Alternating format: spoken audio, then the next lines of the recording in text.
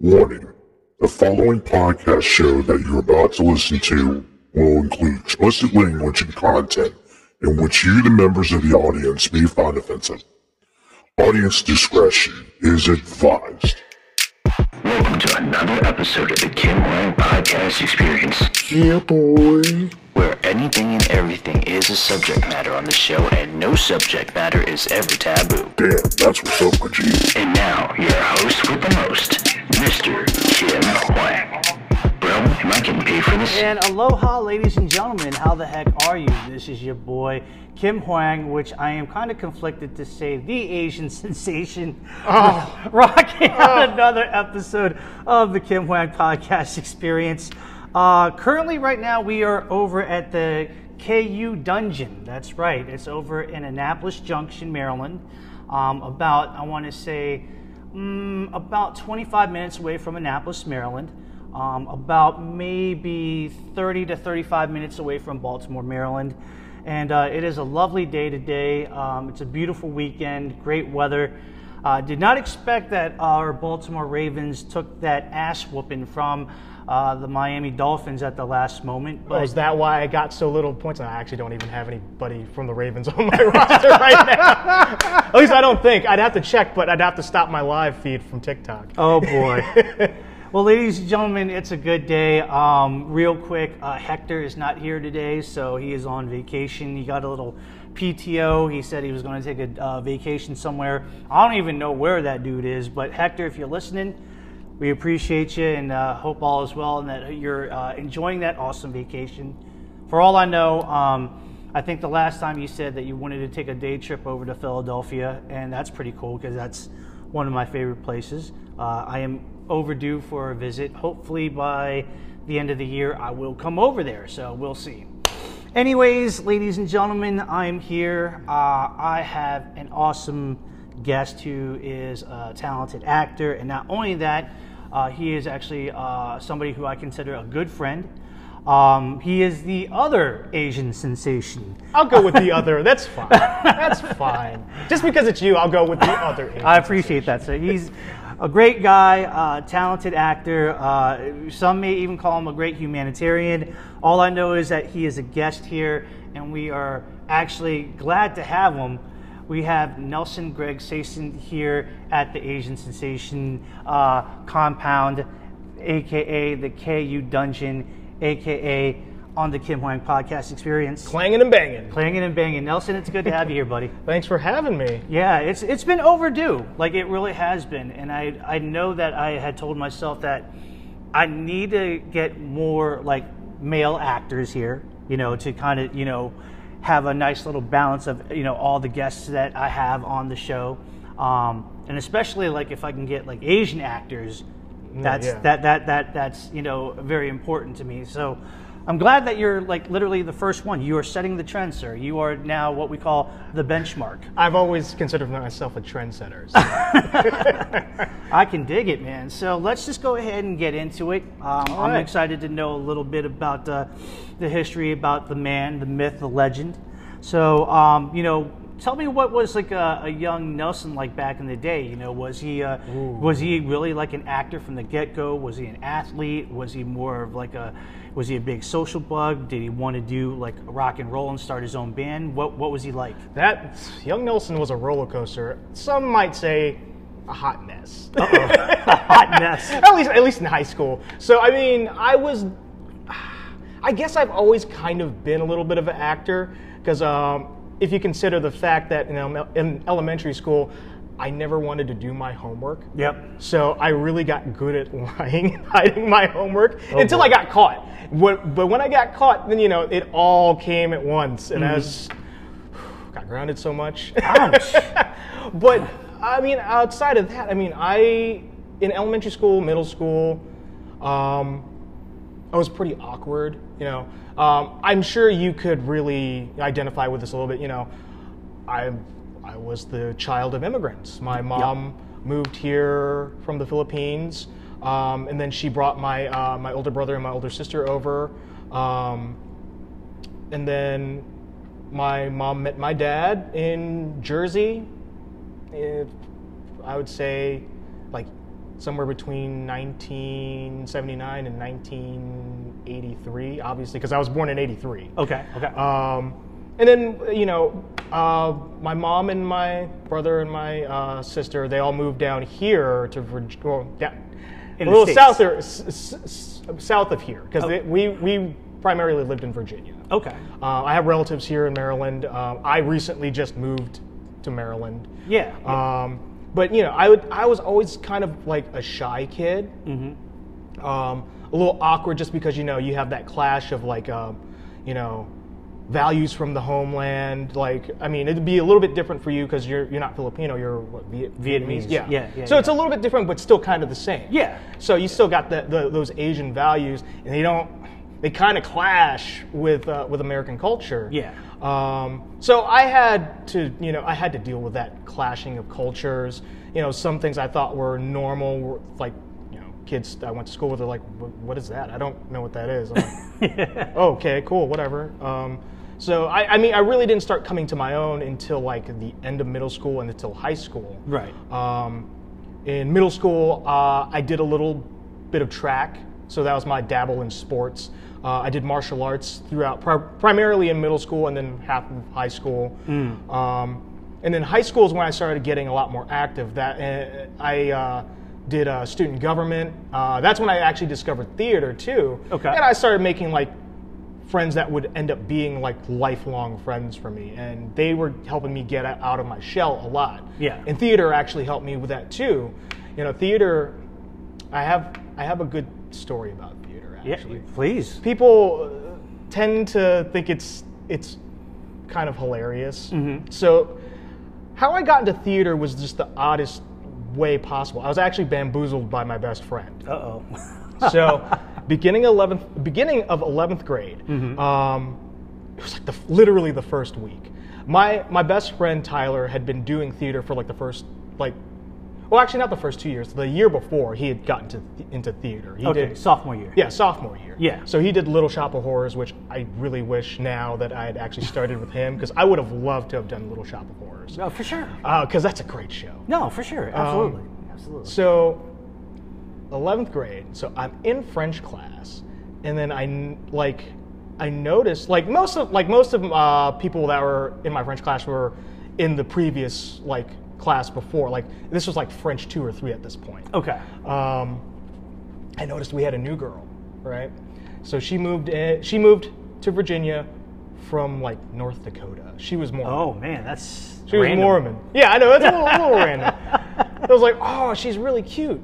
So I wanted to get her phone number, right? Mm-hmm. And so it's after school, like the bell just rang for the final period. I'm trying to find Tyler. He's auditioning for the play that semester. And like, I'm looking for him. He's like, Nelson, come here. She's in here. You know what I walked into? I walked into fucking auditions for the fucking play. Wow. Am I allowed to curse? Yeah, go for it. Okay. Yeah. Like, I'll try not to curse, but there's no restrictions. Okay, cool. So yeah, I walked right in there. I'm like, oh crap. And she's in there though too. Yeah. So she was really into theater and everything. So yeah, I got bamboozled. I walked in there. I'm like, oh man, I guess I'm in the play now. And what was the first play? The first play was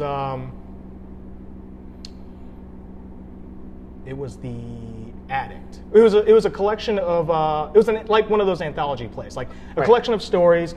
Like don't do drugs. That's essentially what the play was, because it's a collection of kids that got hooked on something or other and they had tragic ends. Yeah. Like the girl that I was into, like her story that she was the star of, I didn't get a starring role back then because I was still brand new. Yeah. Her character ended up like going crazy and putting her eyes out with knitting needles. God. Yeah, I know. It was an intense play. It's a very intense play. Wow. But yeah, I mean, things didn't really work out with her. No hard feelings or nothing. That was like ages ago. But that's how I ended up with acting. And I was hooked ever since. Like I did it. You can literally say that if it wasn't for her, your acting cherry wouldn't have been popped. Yeah. Yeah, that's very true. Yeah, I don't know that I would have done theater if it wasn't for her. Right. And so I definitely wouldn't be on the trajectory that I'm on right now. Right. It's like there's no way. I don't see how that would have happened. So Yeah, I feel you. But going forward from high school up to college, did you actually at that point did you feel like, okay, since I've done acting here, maybe I should try to step it up to the next level and see where I can go with this in a university setting? That wasn't the plan. At that point in time, going from like high school to college, and also, September 11th happened my first semester of college. Oh, yeah, okay. Like my very first, so that kind of really, that made things kind of weird. So I definitely didn't do theater the first semester. But I was of the mindset of it would be very hard. I could see clear as day that how hard it would be as an Asian to try to pursue acting. I mean, I didn't have like the stereotypical Asian mom that's like, oh, you're going to be a nurse or a doctor or a lawyer. Right. So my mom was always of, whatever, as long as my kids are happy, I'm cool with it. Okay. So, I mean, my career path, not considering acting as a full-time thing or as an actual path for me, I was going into graphic design, which I got my degree in graphic design eventually, which is a fantastic trade to be in. I'm going to call it a trade, maybe career path. It's a fantastic career that works very well with trying to be an actor. Yeah. Because you're getting trained to make all of the materials that you would need. Yeah. Like you'd have photography training, you'd have photo editing training, you have, well, now more so than ever, you'll have web training too. So what do actors need? Headshots. Right. Website. Right. Being able to do social media now as well. Right. Everything that all the tertiary things for acting that you would need, you're getting trained to do. Right. So, in that sense, you'd be able to save some money and have some control over your materials. Yeah. But yeah, I saw way back then that it would be very, very difficult because there were, at that point in time, this is like 2001. Okay. Most people, and I did a sociology project on this too, which Okay. was also disheartening. I never want to Oh, I never want to go back to that particular thing again, but I'm going to reference it now. I'm going to reference part of it. So Yeah, please. I did a survey. I'm not going to say what the first part was because that was disheartening. Okay. But the second part of it was name a famous person of a famous white person, a famous black person, a famous Asian person. I would say 99% of the people that we surveyed could only name Jackie Chan and Jet Li. Wow. As Asian male actors, or just Asian, like a famous Asian man in general. You'd have some outliers. Like at that point in time, you'd like, that one dude from China that played for the Wizards. I don't remember if it was the Wizards or not.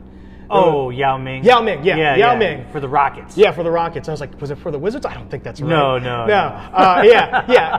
You had outliers at that point in time that they could name Yao Ming, and then one girl, and I was shocked, and like I didn't even know about him at that point. I wasn't very familiar with him at the time. Jin, the rapper. The rapper, yeah. Yeah. He was actually with Rough Riders at one point. Oh yeah, that was when he just signed with Rough Riders and just won 5 weeks in a row on Freestyle Friday on BET. Yeah. That's right. And he was a sick rapper back then too. It was like he was definitely up and coming, but for whatever reason, Kanye. He was the only one. Like he should have been a bigger star than he actually was. Yeah. And I'll never understood what really happened with that. Well, he was in the Fast and the Furious Part 2. Yeah, he was also in The Man with the Iron Fists, but that was way later. Yeah, that's right. I keep on forgetting that. That's right. Yeah. Holy cow. That's when he kind of he was like, I'm done with rapping. I'm surprised that nobody mentioned Bruce Lee. I'm not, because with Bruce, you know, us growing up, we definitely knew who Bruce Lee was. Yeah. But as a general public, it had been what, 7 years since like Dragon the Bruce Lee story, which really brought him back into prominence. Like the 90s were weird because, you know, he's a legend, but he's also kind of a niche. Yeah. So I'm not surprised that they wouldn't have been able to, you know, name him because, you know, who's fresh in the minds in 2001, 2002? Jet Li, Jackie Chan. That's right, yeah. So those guys were fresh. Like, not even John Cho. Oh! But that was, to be fair, that was right before Harold and Kumar, but it was prime for American Pie. Yeah. So they might have known his face, but not known his Like name. the only Asian guy in American Pie. I mean, you know, Yeah. he sticks out. And they would have known him as MILF Guy. Yeah, MILF guy. Yeah, MILF Guy #1. So, yeah, he didn't have a name. You know, in some cases, I really wish that John Cho would have nailed Stifler's mom. I think that would have been the greatest thing ever. I mean, have you seen American Reunion? yes, I have. Okay. I did like how he had his reconcile with his MILF buddy, and they're just chanting on freaking, was it Stifler nailing Shitbrick's mom? Yeah. Because I couldn't remember if it was the other way around or not. No, because Shitbrick... Shipwreck was actually nailing Stifler's mom Yeah. in the first one. First one. Well, actually in all of them. in all Yeah, honesty. pretty much all of them. Yeah. Yeah. I don't think in American Reunion, but No, yeah. that was when Jim's dad actually got Stifler's mom. Oh, that's right. In the movie theater. Oh yeah. Yeah. Oh man. I was like, go Jim's dad. Go Yeah. Jim's dad. Yeah. My man. Go Eugene Levy. Yeah. Fantastic actor. Love Yeah. him. So, I mean, you know, first year of college and 9/11, and obviously at the time you said that acting wasn't in the cards. At what point was there at any point in university life that acting was going to be a thing, or you just said, you know what, screw it, I'm going to see what's out there? Well, I would say in 2004 I had my first brush with potentially doing it professionally. I was just off of, I think it was Beauty and the Beast at Nova Alexandria. Okay. A good friend of mine and his girlfriend at the time, they were talking about moving out to California, and they asked me to go with them. Oh. I had actually declined, but they actually did not make it out there either. They had gotten engaged and then they broke up, and then last I saw or heard, the girl, the ex-girlfriend, she moved out to California. I don't know if she's actively pursuing acting, because I've lost contact with her, all contact with her. I mean, because I was friends with, you know, With him. yeah, with my buddy, and you know, it's loyalty there. It's like that didn't go as planned. I'm not going to say either of them was the bad guy, but you know, It is what it is. it is what it is. The guy was my friend. Yeah. So it's like he gets me in the divorce. And then I had another female friend from Rocky Horror, and I think she might have done Beauty and the Beast too. She actually moved out to California. Okay. I could never get an answer as to what happened with her in acting. All I know is one day she came back to visit, she wasn't acting anymore. I'm like, she would never tell me. Wow. I could never get an answer about it. I could never figure it out. I'm guessing that she had a rough go. Like I know that she was background in Mission Impossible 3. Okay. She was in the parking lot when Tom Cruise was running through the parking lot, you know, doing that first big chase scene that he loves to do. Yeah. I know that she was background for that. And then, yeah, after that, it's like she never... I don't know that she told anybody why she stopped acting. And I think that she probably had some bad experiences. Right. Is my guess. Right. Which usually is the case. Yeah, I mean, and plus I'm sure for her specifically, she probably had a hard time getting even auditions because she was like 5 foot tall, maybe a little bit shorter than that. So she's she is a very specific category of casting that isn't, doesn't lend itself well to a lot of other things, or at least in the view of casting directors. Well, they usually say that, being an actor from where you're originally from and then trying to relocate to, let's say, Los Angeles, California to try to enter the big leagues, it's a different world. Oh yeah, definitely. And it's a different ball game. It's hard. Yeah. It's hard to just go from some place to a new place that has an even bigger casting pool, and then just starting from scratch, not knowing anybody. It's hard. I hear it all the time. I've heard of, there's some people some mutuals that we might know that have gone out to California, come back, and then they're in New York, and they've come back and gone back to New York. My plan was always this, do what I can in the DC area, and then when the time is right, and I know the time is never actually right, but when there's a time where I feel like I can make the move, then go to New York. Right. And then do what I can in New York, and then LA. Okay. With the goal being, gain more momentum, gain more credits. If I get to a point where I can join SAG and it be, beneficial for me. Once I'm in SAG, that's when I can go out to LA. Right. Because my whole opinion of it is, if you're not at least SAG eligible, there is no real point into going to LA. Yeah. Because you're just gonna add to the talent pool that's working at Starbucks or TGI Fridays, bussing and making sure you have headshots on you at all times. Right. And just and then falling in with a bad crowd, falling prey to addiction. It's the same old story all over and over again. You have that, and it's just like the lucky few that actually can make it in and get their break and meet the right people, and hopefully the machine doesn't chew them up. Right. I feel like it's more beneficial to just try to do as much as you can outside of LA, and then the let's go to LA point is, you get into SAG. Yeah. And you have something that you can show that, because anything outside of SAG, they're not going to care, from what I understand. Right. Of course, having the right connections also helps too. Yeah. Now, for those that don't know what SAG means, it's a Screen Actors Guild.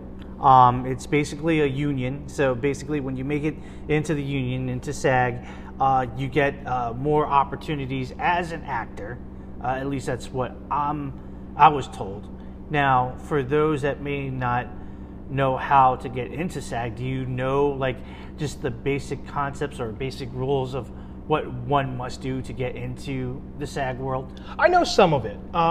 It may or may not be accurate now, because some things have changed, some rules have changed from what I understand. But how I understand, to get into SAG, you have to have the right amount of credits, and that being, you get a voucher from a professional SAG project. Like, say, for example, I have a few vouchers from back when House of Cards was still filming. Okay. So you want to get I think 3 vouchers, eligible vouchers, because sometimes they're not eligible. That's one way to get into SAG. You have 3 vouchers, and then you're a must join after that point, or they tell you you're a must join. Right. The second way is what's called a Taft-Hartley, and that's, from what I understand, at least from my experience anyway, that's just you're really very lucky. You're on a SAG project, and they need a specific role filled, and they pick you to fill that role. And since this is a SAG project and this is a speaking role, that's a way to backdoor you in. It's like, okay, this person's going to fill this role. We are going to sign them up for SAG. Okay. So that's another way to do it. Going back to the vouchers, what constitutes a valid voucher that's eligible for the thing to get into SAG is you have to have speaking lines. You have to have lines of some sort, and it's a SAG project. Right. Like if you get upgraded, like say for example, do you know Lamont Easter? Yeah. Okay, so like Lamont, he went from background one day to being upgraded to a regular on House of Cards. No way. Yeah, so he was cast, I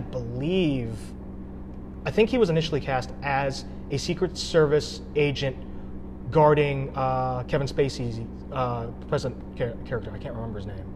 Right, the president? Yeah, he was the president. Yeah. But since he was seen with Kevin Spacey, they had to keep bringing him back. So he got upgraded to like a regular. So say he actually got to speak some lines. Because I don't remember, I stopped watching House of Cards after season 3, which was the last time I showed up. Because I got tired of doing background. It was well, it's a rough job. It's a really rough job. Right. So say he had lines, that would have made him SAG eligible. So those are two traditional ways to get in. The one way that I'm SAG eligible, which I have to look into that because I heard some of the rules that might have changed with it. You get onto a new media project. It's called a new media project, and that's anything like a web series, an independent film, usually something to do with online media consumption, like whether it's like I don't know if they do SAG YouTube, but I'm sure there have been projects that are SAG that go onto YouTube. Right. I was part of a web series that had SAG paperwork. Okay. So I even asked the director, I'm like, so filling out this paperwork, I see it says SAG after new media on the top. Filling out this paperwork and seeing as how I actually speak in this project, does this make me SAG eligible? And he assured me that he said yes, it does. I would actually have to contact SAG and talk to somebody about that, whether or not that's still valid or not. Okay. Because I hear that they've changed some of the rules for new media. I don't know exactly what those rules are. Right. So it might have changed what's eligible and what's not eligible. Right. But once you become eligible, they would, from what I understand, they'd contact you, and if you decide to go forward, the fee is actually, it's really up there. Yes. I believe it varies from region to region. But from what I understand, at least for New York and the DC area, it's like $3,000 and some change. Oh, wow. And that's just to join. Then the union fees are much lower, but it's still like a cell phone bill or something like that. Yeah. From what I understand, because I think the last time I heard, and this was years ago, so this is not accounting for any kind of inflation if it's still accurate or not. It was like something like $150 a month or something like that. Right. So yeah, it's car payment, it's something like that. It's not as egregious as joining.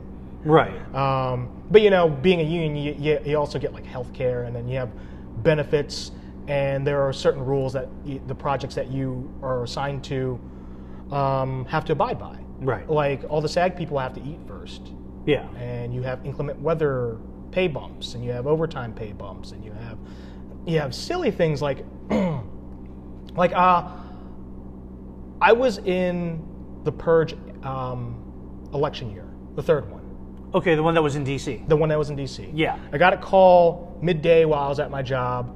I was like, can you show up at this place in DC at 9 o'clock? And I'm like, yeah, I can do that. And so I wasn't SAG. They didn't pay me SAG, but I did get to experience kind of what it's like to be SAG, because I got a bump in pay.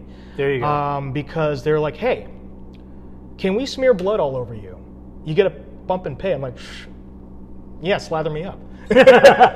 Yeah, it's just like just dump the blood all over. Yeah, pour some sugar on me, baby. Yeah, because all I was doing for that shoot was I was playing a dead body on the side of the road. Hey, that's great. It was cold. Yeah, it was very cold. Yeah. The blood didn't help either.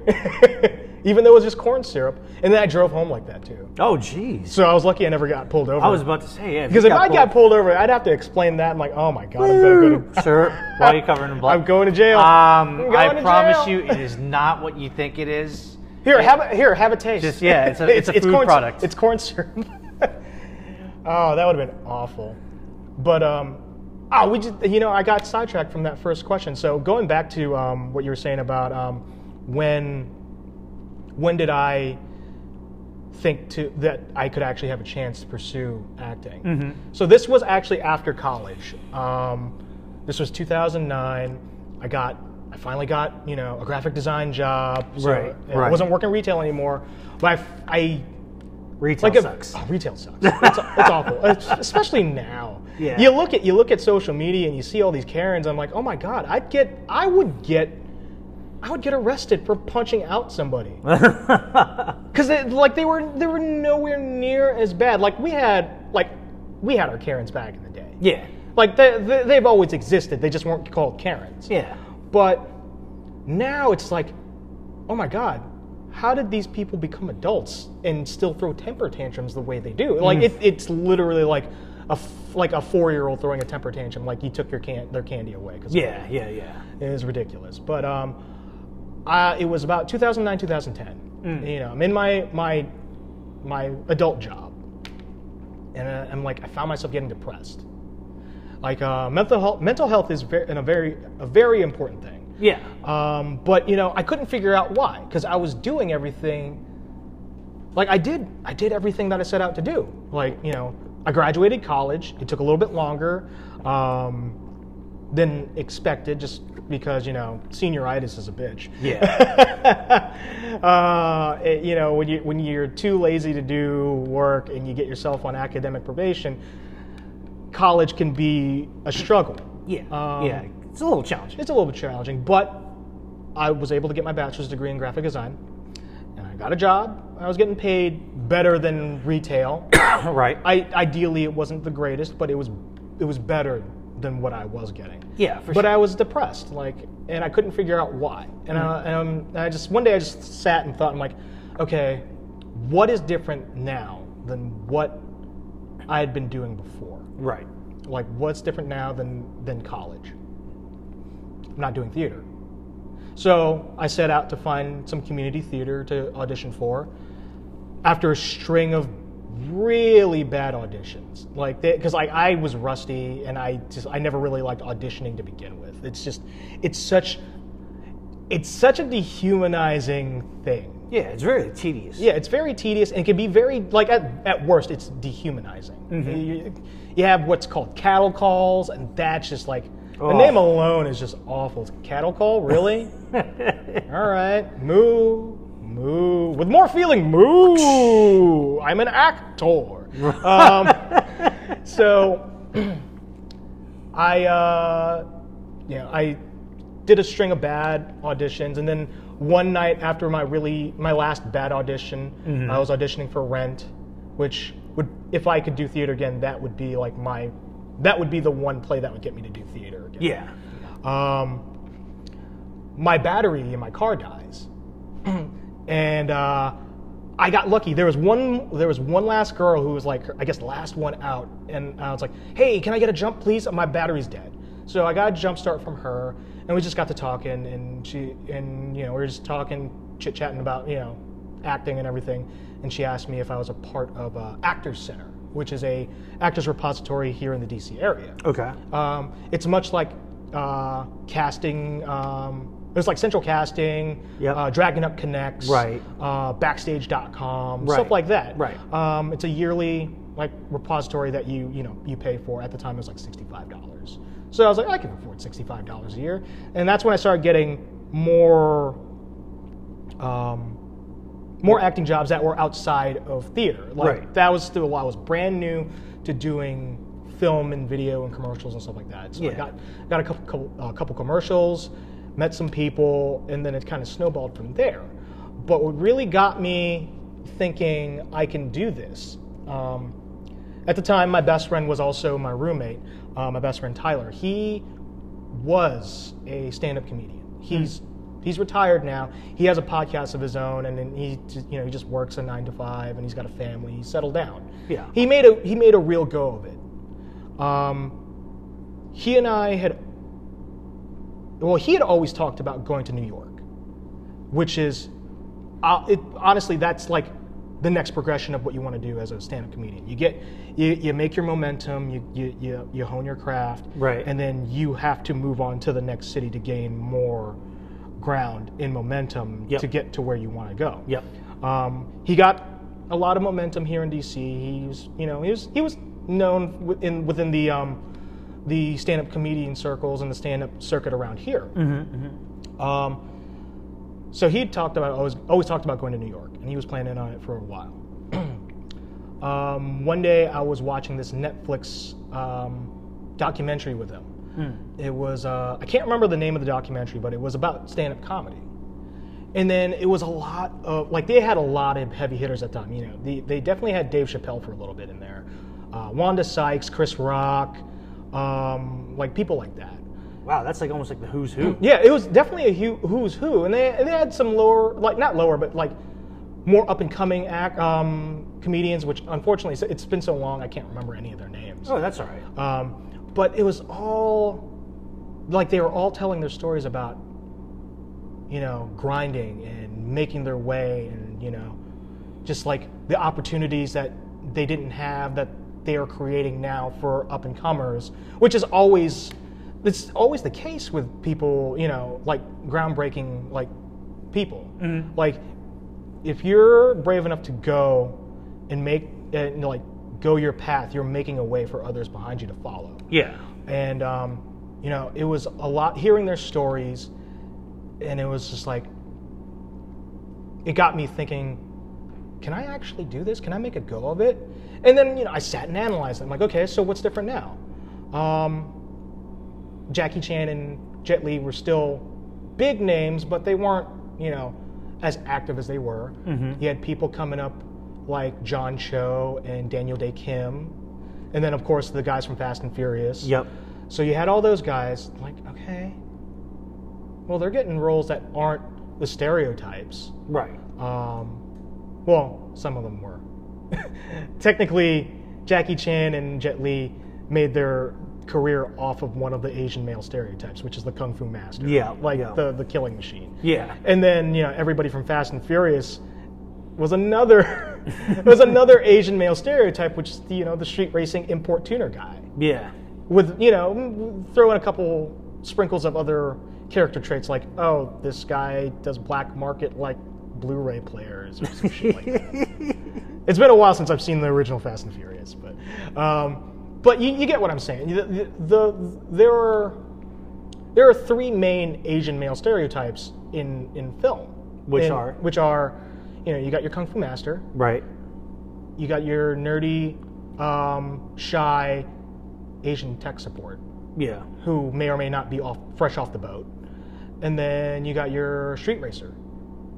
Well, don't forget the ones about the Asian doctors and the Asian people that actually work in restaurants. Okay, the restaurants I'll give you, but the doctors, I don't remember seeing that often. Okay. Not as far as film is concerned. Right. But yes, that is an Asian male stereotype. A doctor, a lawyer, but doctors and lawyers you didn't really see in film. At least I don't recall ever seeing that often. Not very often. Not very often. No, you're right about that. Yeah, I'm sure some of that was in say, for example, Joy Luck Club, but I never saw Joy Luck Club. Oh, that was a good one. I need to go back and watch that. It took me forever to watch Crazy Rich Asians. Oh, it took me forever. I don't know why. But I also felt I'm oh man, if I go any longer without seeing this movie, someone's gonna take my Asian card. No, there you go. It's you haven't seen it. Give me that. No more fried rice for you. Oh, sorry, daggone, man, I didn't know.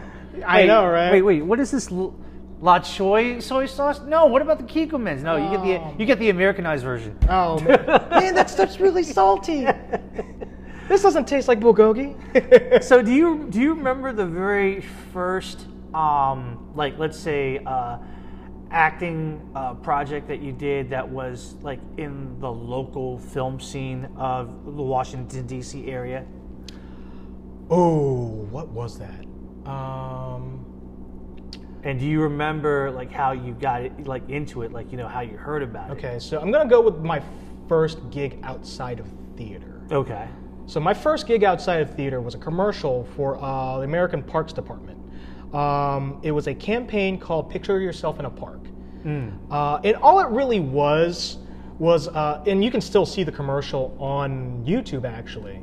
What it was just a commercial. It was a glorified slideshow of picture. It was like people in various parks enjoying like nature and everything. Right. And you had a standard voiceover and yada yada yada. Yeah. So that was technically the first photo shoot I ever did, because it wasn't actually acting. It was for a commercial, but I wasn't doing anything really. So I had to pretend like me, my friend, and his nephew were going on a hike. Right. But this was just a studio. Yeah. Like it was just like a white infinity wall.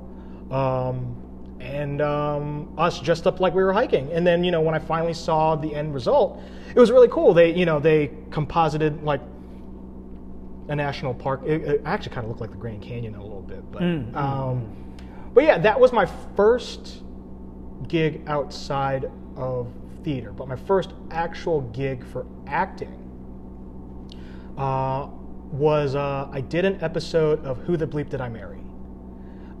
Back when Investigation Discovery was still in DC,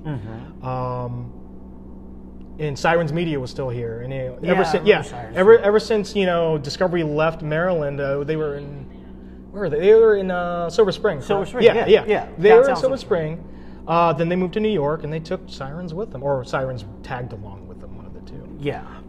They used to keep a lot of actors. They used to keep a lot of actors in work. Yeah.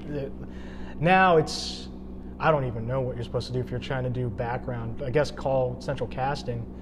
They're kind of hard to work with sometimes, just because they have a lot of people that they're contacting with. So if you're not right for something, you're not right for something. So I get it. No hard feelings. But I did an episode of Who the Bleep Did I Marry? Now that I think about it, it was a little bit of a messed up episode. So the episode was about Shelley Malil. I don't know if you know who that is. No, I don't. He was an Indian actor, an actor of Indian descent, I believe. He was in the original Budweiser commercials. Oh, no kidding. And but you'll know him as the one Indian guy in The 40-Year-Old Virgin. He was the guy out back smoking, and it's like, hey, no cursing, I got a family. Oh, okay. Yeah. I'm pretty sure he's still in jail. Oh, so he had he basically went crazy. He was like insanely jealous with his girlfriend at the time, and he went to jail for accidentally, I don't know if anybody can hear it, I did air quotes, accidentally stabbing his ex-girlfriend 23 times. Oh God. Yeah. It was a crazy story, and like the clips that they showed from the trial, like they made him look insane. But I played the neighbor that saved the girl's life, because she's still alive. Right. And when we were filming that was a rough shoot by itself, because we were in, I want to say Rockville, like in one of the nice neighborhoods in Rockville. Yeah. And it was the middle of February. Oh. And cold season. It was cold, but I felt really bad for the guy playing Shelley Malil in the reenactment. Oh. Because that night we had to pretend this was Southern California. Oh God. But it was the middle of February in Rockville, Maryland. Yeah. Yeah. So I was hard. I was dressed normally on the other side of the fence, waiting to pop my head over, and with my in between takes, I had my pea coat on. He had nothing but a backwards hat and gym shorts. God damn. Yeah, man. Because the temperature was dropping. I wasn't wrapped until maybe I want to say 11 or 12. And yeah, they were still going, and I'm like, I felt so bad for that guy because it was just like, he didn't even have socks. Oh, God. He didn't even have socks. And and all I could think is like, wow, Shelley Malil, you lost your goddamn mind. Good for you, dude. Yeah, Good for you. stabbing your ex-girlfriend 23 times.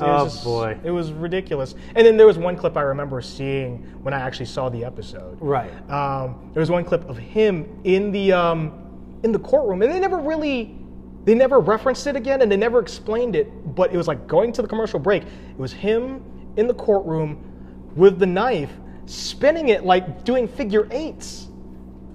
Jeez. Kind of like the nunchuck training that we were doing. Oh, man. Like with like a kitchen knife, like a big ass kitchen knife. Good job there, Michelangelo. And I'm like, oh man, please tell me they're going to tell us about this. They got to show it again. Oh, God. They got to show it again. They never referenced it again. Oh, man. It was just sad. It was disappointing because I wanted to know what he had to say about doing figure eights with a kitchen knife. Right. In the court. I'm like, oh my God. They threw that in there just to make him look extra crazy. Well, being from an actor then till now, obviously that means that throughout the years, I mean, you have quite a lot of experience. Yes. So, do you think that there is one project, at least in the local, in the local DMV film world, that there's like a project that you were like, man, that's the one project that I really had a good time with and I had a really good experience? I mean, I've had a few of those. At least I'm lucky enough to have had a few of those. At least in my opinion, I think of those like that. Like, there have been some. It's funny. I did 3 1-minute shorts. Okay. But like they weren't actually all related. Like, I did a 1-minute short for these were all for the same film festival. Okay. It was an online film festival. It's like a 1-minute short, and as far as I could understand or can remember, was the only criteria you had to meet was can't go over 1 minute. Oh, wow. So you could do whatever you want. How does one make a 1-minute short? That seems impossible. Oh, it's not. It's not. It's not really. You just have to be very precise with your story, and you have to have good enough actors to pull it off. So, like the first one I did was it was called I believe it was called Gym Membership, and it was essentially, it ended up being like a play on Saw. Oh, wow. So I woke up in like a warehouse, and I was like handcuffed to a chair and gagged, and then you hear like a one of those automated automated assistant voices, like a Siri or an Alexa or something like that, say telling me that, all right, I have to work out for I have to dance for 30 seconds, or my balls will get zapped. And then you see the camera pan down, and you have jumper cables hooked up to my balls, essentially. Oh, I mean, they weren't actually hooked up to my balls, right, obviously. Right. But they were clipped to the pants in that area. It was like the insinuation. Yeah, and then I danced. Like, I was doing the stanky leg. and I was just dancing with my hands handcuffed behind my wrist, which those handcuffs suck. Ouch. And on top of that, it was connected through a chair, like a steel chair. So that made it even worse. But yeah, I was just doing whatever dance I could. And then, you had feature shots, like a close-up shot of my face, like the sweat dripping off my brow. And then, you pan away, you see the outside of the warehouse, and there's Gym Membership or something, whatever the name was. I can't remember the exact name. Right. But yeah, you have to do it you have to be very concise on what you're trying to show, and keeping in mind that you have only 1 minute. Right. But, you can shoot a lot. There was actually supposed to be an extended cut because there was another actor there. And that one was actually a very interesting story, because that one, okay, so now I have a story about professionalism. Oh, hey, go for it, man. So yeah, I'm always trying my best to be as professional as possible on set. For sure. Yeah, because I want my work to speak for itself, and I don't want my antics to speak for me. Yeah. I don't want anyone to ever think that I'm, some sort of diva or I'm some sort of hack or whatever. Yeah. Whatever. But I also don't particularly, I don't. If you don't like me for whatever reason, I don't particularly care. Right. It is what it is. Like, I got nothing against you. And even if I do, it's whatever. I don't particularly care about, if you have a bad opinion of me, you have a bad opinion of me, whatever. Mm-hmm. It doesn't, affect my life. So the story was actually supposed to be something completely different than what it ended up being. Yeah. So I get to the shoot location at call time.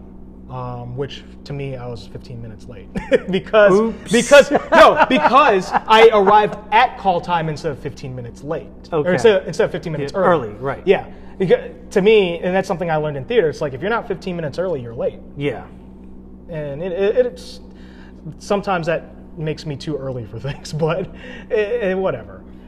So I get there. And the director's like, "Hey, Nelson, how you doing? How's it going? Hey, go ahead and go inside and grab something to eat. I got to talk to you for a second."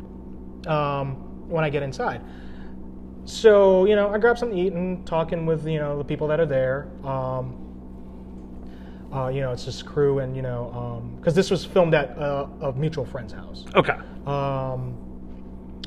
So the director comes in and he's like, "Hey, so we got a little bit of a problem. The other actor that was supposed to be in this this skit, he called out. He called out at call time. He sent an email basically right as I got there that he wasn't showing up. And this is the messed up part because it's one of those things where it's like the original script was like supposed to be like dark comedy. It was kind of I understand people not being comfortable with the subject matter of the original script. I don't exactly remember what the original script was. I just remember there was some acts in there that would have been questionable, and I could see how that could make someone feel uncomfortable. Okay. So backtrack to like earlier that week because we were filming on a Saturday. The director was telling me that he was in contact constantly with the guy. And every time he talked to me, he's like, "Are you sure you're okay with this? I know this is an intense script, and I just want to make sure you're comfortable with everything that's going on." Right. And every time he'd spoken with him that week, he's like, "Yeah, I'm good. I'll be there." Cut to that Saturday at 3:00 in the afternoon at call time. "Oh yeah, I'm not gonna be able to make it. I'm not comfortable with the subject matter of the script." Bro, really? Wow. Really? You not realize how small the acting community is in the DC, Maryland, Virginia area? Right. If we don't know someone directly, we know someone that knows somebody. Yeah. And news travels fast. Like the next day, it was funny. Like I was having lunch with Kevin Lee. Okay. And I told him what happened, and I showed him the dude's headshot because I didn't know the guy personally, but the director had sent it to me. Like his headshot. This is the guy. I showed it to Kevin. He's like, "Oh, I know that guy. He's not getting cast in any of my shit anymore." Oh man. It's just like, and I got that ball rolling. I don't know how that guy's doing now. It is what it is. But you are correct that professionalism goes a long way. And it's not like I personally was like, "I'm gonna get this guy blackballed." I was showing my friend, the guy. And he's like, "Oh, I know that guy." Right. Well, I'm not casting if he's not reliable. Well, here's the thing. It's like, building up upon that. It's like, you have to be professional because, it is the proper, rules of engagement and decorum as an actor. Yeah. An example, you get casted into something, and you're offered that role and you accept it. You have to understand that at that point you are responsible and liable for everything that happens because you now are in a project. You now have to commit. You have to go to certain rehearsals if need be, script rehearsals and actual physical rehearsals. Yeah. And if depending on the genre, like let's say for example, if it's an action film, you have to come to all of the rehearsals of fight choreography and stunt work and all that stuff. And if you are one of those guys that are just like, the new kid on the block, and you're just doing this, that, and everything, and you're not doing your homework, and you're kind of throwing that opportunity away, what makes you think that you might be above the law? People will know about this stuff, like you said. Yeah. People will talk about this stuff. Oh, yeah. And once your name gets thrown out there, and mind you, it is a small community where we're at, but people talk. Yeah, people talk. And people know. Exactly. So, And even if it's a small community, there are people that know other people that lead to a bigger community. Correct. Yeah, like there, if you know the right people, you really can, you can come from DC and just break out. Yeah. It's not unheard of. Like look at Batista, for example. Granted, he went an interesting route. He went through professional wrestling. Yeah. But even still, he came from this area. And then if you look it up, there are so many actors and actresses that came out of just Virginia alone. Yeah. Sandra Bullock. That's right. The dude from Eastbound and Down. I'm blanking on his name for the moment. Danny McBride. Danny McBride came from Manassas. That's what I heard. Yeah, and then even Patton Oswalt. Oswalt. Yeah, and I was going to say Edward Norton. He came from Columbia, Maryland. Did he really? Yes, sir. I actually didn't know that. Yeah. It's funny because I actually just saw a random article the other day, actors you didn't know came from Virginia. Yeah. And then there were a few that I didn't know, but most of them I did know. Yeah. Because they were big names. Yeah. But some of them I was like, oh, I didn't know that. Yeah. And then I sat there at the end of the video. I'm like, they didn't say Chris Brown, but he's not really an actor. He's done movies. Right. He's done movies, so he's technically an actor. Yeah. But, I was just like, I'm like, they didn't say Chris Brown. I don't know why that was the takeaway. Uh-oh. I don't know why. It's like, oh, well, whatever. He doesn't need to be in that article. He has enough money. Yeah. I hear you. Yeah. So, currently right now, you are in a movie short called Scrolls of Honor, which Yes. I also am in as well. And that was kind of an interesting situation there because I referred you to that. Yes. Yes, you referred me, but I also hear there was a little bit of indirect contact from Kevin Lee. Because I was talking with Kevin Lee about the project, and he's like, "Oh yeah, I told Kim to hit you up." I was like, "Oh, well, thank you for that." Right. But yes, you did refer me. Yes, but I was like, "Oh, okay, cool." Now, is this the first movie ever where you're actually doing action in terms of martial arts, 2, that you actually play a villain, and most importantly, number 3, that the cast in this project is pretty much 99% Asian? Okay, so this is not the first project I've done where I've done martial arts. Okay. Technically, because I did do a samurai film for it was a short student film for these guys at Art Institute of Washington. Okay. They put out a casting on Actors Center for actors, and their senior project was a samurai film, a period piece. Right. Which that one was a really cool project to do. So technically, I did do some sword fighting because there was a sword fight. The choreographing didn't happen till the day of that fight scene, so it was kind of simple. Right. But it looks great if you ignore the fact that if you're looking hard enough, you can see the swords are fake. Right. At that time, I was down for using real swords. In hindsight, I'm like, no, that would have been a horrible idea. Yeah. I'd have hurt somebody. If it wasn't myself, I would have hurt somebody. Right. But yeah, that was the first film I did that had fight choreography. Okay. This is the first film where I have gotten to play the villain. Okay. And I'm so excited for that. Okay. So excited because I wanted to play a villain for a long time now. Right. I've actually wanted to get into voice acting, and I would love to play a Saturday morning cartoon villain. Mm-hmm. Just to throw out a maniacal laugh every episode or whatever. Right. But yeah, this is the first time I've gotten to play a a villain. As for the cast being predominantly Asian, you said like what? Yeah, I'd say 90%. Yeah, I thought 99. Yeah, 99%. Yeah, 99%. Technically, no. I still got to go back to Junshi. That was the name of the samurai film I did. Okay. However, I'm gonna put an asterisk next to it because there was literally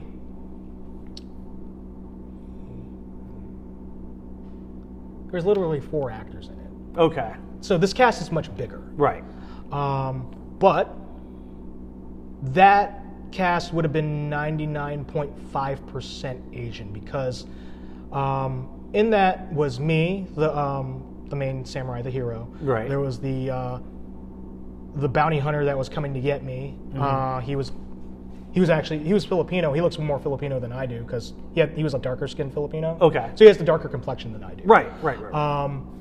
The girl who played my wife, I think she might have been. Her last name was Lin, Lin. What nationality do you think I that is? almost think that's Chinese. Okay, so I'm going to go Because I'm Chinese. thinking, because Jeremy Lin from the NBA is half Chinese. Okay. So I'm going to go with Chinese. Oh. So she was more than likely Chinese. And then there was a kid who played my son. He was mixed. He was like half Asian, half white. Okay. So I'd always make the joke that ain't my son. You sleeping with Sasuke the milkman? Who is this? This is not my son. Sir, no. This is not my son. Look at this guaylo. Our favorite word. Our favorite word is guaylo. Guaylo. I say it so many times in this new Look, production. I'm telling you, if it wasn't for this production, I wouldn't have said it as much. The only time that I would ever say it was when you're watching Dragon the Bruce Lee Lee story. Yes, yes, sir. That's the only time I ever heard it. It's like guaylo. It's a mogwai. Oh, jeez. Now that's the wrong species. Yeah, Right that's there. the wrong species. Don't feed them after midnight. Yeah, The guaylos they get cranky. Man, don't put them out in that bright light. Bright light. Don't get them wet. Don't get them wet either. No. Damn guaylo. That's how they spread. Boop. Oh man. But yeah, I mean this would be. I guess it would be a tie. Right. Because this is a much bigger cast. This is the first production I've done with such a large cast that is predominantly Asian. Okay. So I would say that's the caveat. If you can touch up with whatever you know or whatever information you can give, what is the character that you're playing? What is his role? And what is the plot of the movie? With whatever that, in context, whatever you can give. You're talking about this project. Yes, about this project. Okay, so Scrolls of Honor focuses on two students, the protagonists, and in my character, which is Jia Long. And really, it's about the succession of who becomes the new teacher of the school after their Sifu passes away. Right. And that is, I would say that's the main conflict, the plot of the story. It focuses on these two students. Right. And who should be the rightful heir, essentially. Right. So, small scale Game of Thrones. There you go. Very small scale Asian Game of Thrones. Now, how in do a sense. Now, how do you? No, except no incest. Right, for sure. And how are you preparing for for this role and for this project? Well, I attend as many training sessions as I possibly can. I watch films, like I watch some kung fu films to help with, just like kind of like get a visual aid for the technique that I need to have. Right. And then with the acting portion of it, I read the lines and I had an idea of how I wanted to portray the character. Like it just like when I read the lines, I kind of will come up with a charter as I'm reading the lines. Like I basically, it's going to sound so cheesy and so pretentious. Please. I read the lines first just to go through, and then I'll read it again, and I'll just let it come to me what I see the character is through the words. Okay. Because for me, I like to let the words kind of determine the character, and it sounds so cheesy. It sounds like I should be on Behind the Actors Studio or whatever that show is called with Lipton. Yeah, that's right. Yeah, it's like I feel like I'm one of those guys now. I'm like, no, don't be pretentious. But it sounds pretentious. But that's essentially how I kind of approach it. It's like I will look at the lines and I read them. I say them how I'm reading them. Like, right. There's like, it's like a like in my head, like I will like envision like how these words, how I interpret them. Right. And so I say them like that. And then it's up to the director to, guide me if I'm on the right path or if I need to go a different path or if I need to scale it back. Right. I think that's the theater kid in me because that's what I'm used to. Yeah. Like I'll read to the best of my ability, and if it's the right thing, the director will push for that. And if it's, if they want a different direction, they'll guide me in the direction that they want me to go. I see.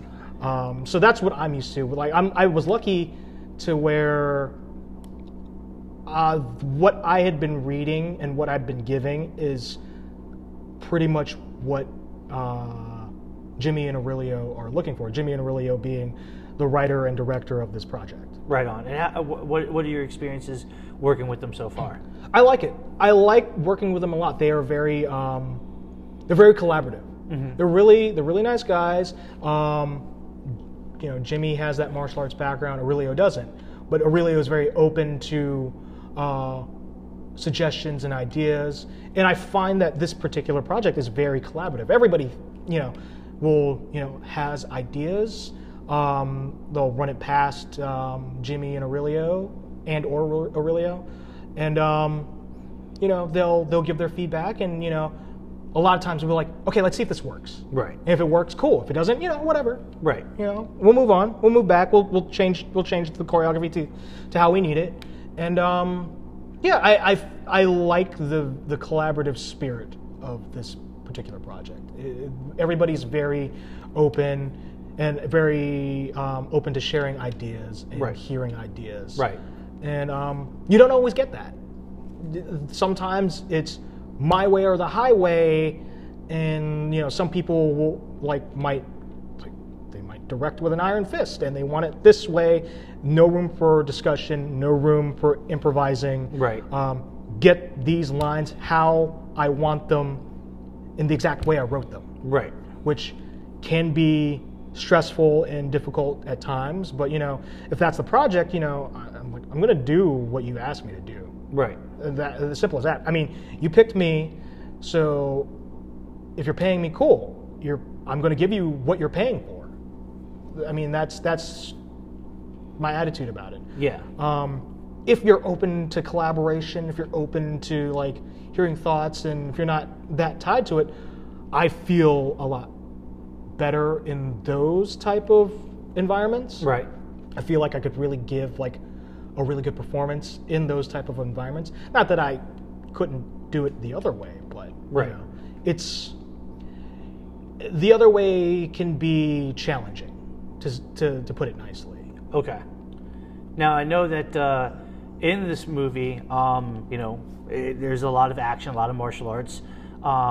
We have spoken before that you said that it had been a while since you've actually were actively training. Mm-hmm. So how did you compensate in the sense of okay, I haven't been training for a long time, but I'm going to give it a go and I'm going to do everything that I can. So how did you prepare in that sense, for this project? I felt the best way to really prepare for that would be to really put in as much as possible in terms of the training portions of this project. Mm-hmm. We've had a lot of rehearsals. We've had a lot of time to, work out. And I've been, as you've seen for the past few weeks, I've taken advantage of being here at this facility. I knew that in order for me to really do this without hurting myself would be to get back into shape and do what I can as far as stretching. Stretching was I know stretching is very important, because if I do anything crazy, like if I randomly throw out like a tornado kick, Yeah. I could hurt myself very, very badly. Like I could pull a hamstring, I could rip my quad if I'm not careful. Yeah. Yeah, and nobody wants to do that. Especially with like inflation and hospital bills. You don't want No. I don't want to go to the hospital. So I'm very aware of what my limitations are. For this project I became hyper aware. I'm like, okay, I need to stretch as much as I can, and work on my my physical health. So whenever we're here, I come early and I come and work out. Yeah. So, and I think that's helped a lot. Thankfully, I'm not, a disheveled old man yet. The pandemic has had an effect on my, on my workout schedule. Right. So it's like, I'm not even in the same kind of shape I was, say, 2-3 years ago. But, I'm in decent shape. And plus, my workout routine here was, okay, it's not going to be the same as when I was working out before. Right. When I was working out before the pandemic, that was just working out to work out for the most part. It's, stay healthy, but also I was focusing on bodybuilding for the most part. Okay. So my workouts were more geared for, growth of muscle. Yeah. Now, my workout routines have been more focused on getting in shape. So it's more, my focus was not on muscle growth. So I'm a lot leaner coming out of the pandemic, but then coming here for this project, I've toned some for the most part. And it's been more working on things to help with my flexibility. Because I'm just gonna say I'm really afraid of hurting myself. No. Because I'm getting up. Like I'm not exactly a spring chicken anymore. I'm not old, but I'm not exactly like super young. Yeah. I can't just like do like a 4-foot jump and roll and just shake it off. Yeah. Like I would probably hurt myself if I even tried to do that. Yeah. But yeah, I'm aware of what I can and can't do, and if I don't know if I can do it, I'm going to try it, and if I don't feel good about it, I'll just tell them I can't do it. Yeah. Like with I actually I don't remember if it was last week or not, but oh yeah, you were here. I had mentioned doing a kip up. Yeah. For part of the choreography, the fight choreography. I thought it would be a cool thing to add in, and it's something that you see a lot in martial arts films. But I hadn't done a kip up in years. It'd been a long time. At the bare minimum, I'm going to say 5-6 years at the bare minimum, because I really don't know. Okay. So I tried it. I put down extra padding like you suggested, and when I did it, I didn't do it very well, and it did not feel good. It was just like, oh. So you 86'd it. Yeah, I was like, I don't feel confident enough. I'm sure if I practice, like, I feel like if I had more time. Yeah. To practice it, then maybe. But I don't think that we have that kind of time, and if I practice it at home, for example, I'm going to hurt myself. Yeah. So practicing it here like maybe once a week, it might be difficult. Right. So it's like I don't feel comfortable because I really feel like I'm going to hurt myself. What do you think about the cast of the project? I think the cast of the project's good. I mean, I think everybody's pretty talented. You've actually worked with Mackie before. Oh yeah, several times. Yeah. Yeah, Mackie's a good friend of mine. I worked with her on a lot of projects with this director out in Glen Burnie. Mm-hmm. And I also met her through mutual friends as well. Like I met her through Monique. Okay. Yeah, so I'd worked on a lot of projects with her. A lot of like 2 of those 1-minute shorts. Yep. I'd actually worked with her Right. on those, and I actually posted them on TikTok. And then I had worked with her on actually for 3 commercials for Commuter Connections. Okay. For specifically Commuter Connections Annapolis. Oh, okay. So if you went to the movie theaters out there at the time, you might have seen those commercials. But yeah, I worked on 3 commercials, bunch of projects with that one director.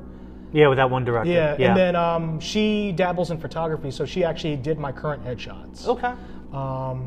And I taught her how to photo edit. Oh, there you go. Because that was like a big gap in her repertoire for being a photographer, was she just hadn't had the formal training. Yeah. So I gave her, I just went over to her house one Saturday, gave her a crash course, and she bought me dinner. So See, that was an even trade. yeah, right there. even trade right there, because it's nothing to me. Yeah, I mean, yeah. I like to tell people, if you're the master of Photoshop, you're the master of the universe. Yeah, because pretty you can make anything happen. Oh yeah. In terms of photography. Yeah. In photo manipulation. Right. But yeah, I've known her for years, and we worked on several projects together. Nice.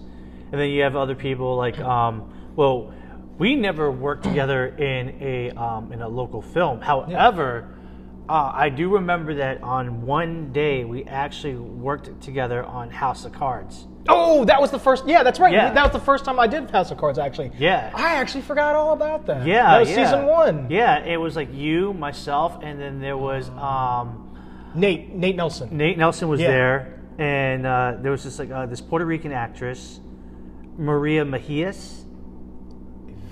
That she Vaguely has like remember? curly brown hair, and yeah. I vaguely remember. But yeah, it was we all worked together on that day. That's right. Yeah. I completely forgot about that. Yeah. Just yeah. Yeah. Oh and, man. and then we have other people like obviously Jimmy Nolte, which that this is his first at least if I remember correctly, his first film and his first acting role ever. Then we have Tom Cristosimo. Yes. We also have John Raimundo. And that's all I can remember right now. Patrick, did you say Patrick? Patrick. Yeah, Patrick. Yeah, Patrick. I mean, he's one of the 1% not Asian. yeah, he is. He is one of the one. Oh, he could actually say he's one of the 1%ers. Yeah, he's part of the 1%ers. That's right. Yeah, Patrick. I think his last name is Opitz. Opitz, yes, Yeah. Opitz. I was like, oh, now I'm blanking on it too. No, and no, great guy. He was actually here earlier today. I did a workout with him. Great guy. Yeah, but that's all the people that I know that's invested in this and is a part of this. Now that being said, where do you see Asian actors, and where do you see Asian films? Like where do you see that going? Well, right now, I actually see Asian films going in a direction that I thought it was going to be going like 10, 15 years ago. Right. Like, I thought that what's happening now was going to happen back in like 2010. Okay, you're right. Yeah, because I mean, at that time, like I said earlier, John Cho was on the rise. He was getting roles. He was popular. Right. And Daniel Day Kim was on Lost, which was at the time the biggest show on the air. Right. With John Cho, his career kind of went a route that I didn't expect, which was a lot of failed TV shows. Oh. And just like movies that were hit or miss. Yeah. It's like it was almost like he, from no fault of his own, became a one-hit wonder with Harold and Kumar. Well, not only that, but like that one series on Netflix that he was on, Cowboy Bebop. That's added to the list of failed projects for him. Yeah. Because and the sad thing is, I actually liked him in that role. I'm a huge fan of Cowboy Bebop. I liked him in that role. I was willing to give him a chance, and him himself was not bad. I actually like him in everything that I see him in. Mm-hmm. He's got this weird I'm not, for lack of a better term, I'm going to say curse. It's not really a curse. It's just like a string of bad luck. Yeah. But it's a curse that I equate to Ben Affleck in superhero movies. Ben Affleck in any superhero movie, I really haven't had a problem with him in those roles. He's just had the bad luck of being in terribly written movies. Yeah. Daredevil. Oh god. See, that was the first one I was thinking. Daredevil. I didn't mind him as Daredevil. I thought he was decent. I thought he was okay. I kind of liked him. The movie, the theatrical cut was not good. No. The director's cut, however, still not on the same level as like what you get like today or for the past 10 years. Right. But the director's cut that came straight to DVD, that one was actually a much better movie. Yeah. To the point where I would say it's a decent movie. It gets 1 star back. It goes from a 2 to a 3. Okay. I mean, it still had its problems, but it took what was available as far as footage was concerned and made a better, coherent story. It cut out a lot of the superfluous romantic parts, but still did not diminish what the story they were trying to tell with that aspect of it. They actually improved it. They one of the scenes they cut out, I think, might have been part of the part where it started raining, he could see again. Yeah. That scene was shorter. Elektra's training scene was shorter, with the one with the sandbags. Yep, And that's Bring right. Me to Life. Yep. But it was also randomly in black and white, that particular scene. I don't know why. I don't know why. But yeah, you know, there were cuts and extensions of several scenes, and they reworked some stuff, and it just worked better as a movie. Yeah. Like, I thought it was a decent enough movie. It's still a movie of its time. Right. It's still that caliber of movie. Yeah. Yeah. It's like I'd probably rather watch that over Fantastic Four. Damn. And I didn't hate the first Fantastic Four movie. No, I didn't either. Yeah. I hated Rise of Silver Surfer though. That was awful. I thought that was okay. I thought like the chase up until like after the chase scene, everything was cool. Mm-hmm. And after that, I kind of lost interest. I was like, oh, this is the same stuff except now Galactus is there and he's Cloud. Yeah. And that annoyed me. I mean, it was better than Ghost Rider. Yeah, for sure, for sure. But yeah, I mean, yeah, this is one of those things where it's worked better after the director's cut. After the director finally got his way. I think though, like with with Asian actors and Asian cinema, I think that, you know, for what it's worth, we're probably progressing. It took us a little while, but it's progressively getting there. Because I feel like we're 10 years late, but no, better late than never. Better late than never, yeah. I mean, you got Sima Liu from Shang-Chi. Shang-Chi, yeah. You got Henry Golding. No real hate. There's some things. There's just some things that I heard. So I'm like, I don't particularly like him. Plus, right. He's very. I'm just gonna say he's very green. Okay. He's very green. I think what works for him is that the fact that he's got the English accent. Yeah, he's got that going for him, so he can play roles opposite people like Amelia Clark. Yeah. Yeah. I mean, he's doing good work. I don't want to hate on him. I don't particularly care for him. Right. And then you had the people like what's his face? The guy from Steve Yeun. Oh yeah. How did I forget Steve Yeun? Oh my God. How did I forget him? Walking Dead. He was a comedian, right? Yeah, I heard. Yeah. I need to actually look up his comedy. I haven't seen it, but I could tell just by the way he carries himself. I'm like, yeah, I could see that. I could see him being a comedian. I feel like he, with his style of acting, like he tries to put the comedian shtick in a lot, especially in serious role circumstances. Because, like when you're like in The Walking Dead, it's a serious type of situation, but he's trying to throw like a little light or comedy in the situation. When he was in Minari, I give him credit that he was in a movie that won an Academy Award for best either actress or supporting actress, but I just felt like his role in that movie was a little bit flat. Oh, really? Yeah, that's just my opinion. Not to disrespect him, because he's one of the Asian actors that are really like paving the way for us right now. Oh yeah, definitely. Yeah, he's 'cause- definitely making strides for us. Yeah, because we have so many movies now that like you said earlier, Rich Crazy Asians. Yeah. And then you had what was it? Parasite, that won all of those Academy Awards. That movie from South Korea. Minari. No, Parasite's interesting. Parasite's a little different in terms of what we're talking about, Right. Because it's an import, but it still would have the same effect. Yeah. It is an international production that was gaining recognition at the Academy. Yeah. It opens up more doors, and it opens up the American audiences to like movies that are not in English. Yeah.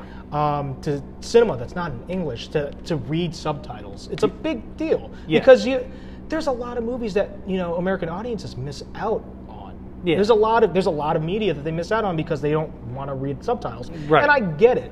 It gets a little tedious at times because I grew up in the States, so I don't speak Tagalog.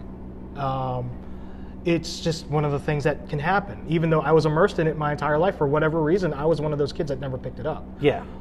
I feel you, because I'm the same way about because I'm Vietnamese American, and I grew up here and I was born here. I never really picked it up, hardly ever. Yeah. So yeah, I feel you on that. Oh yeah.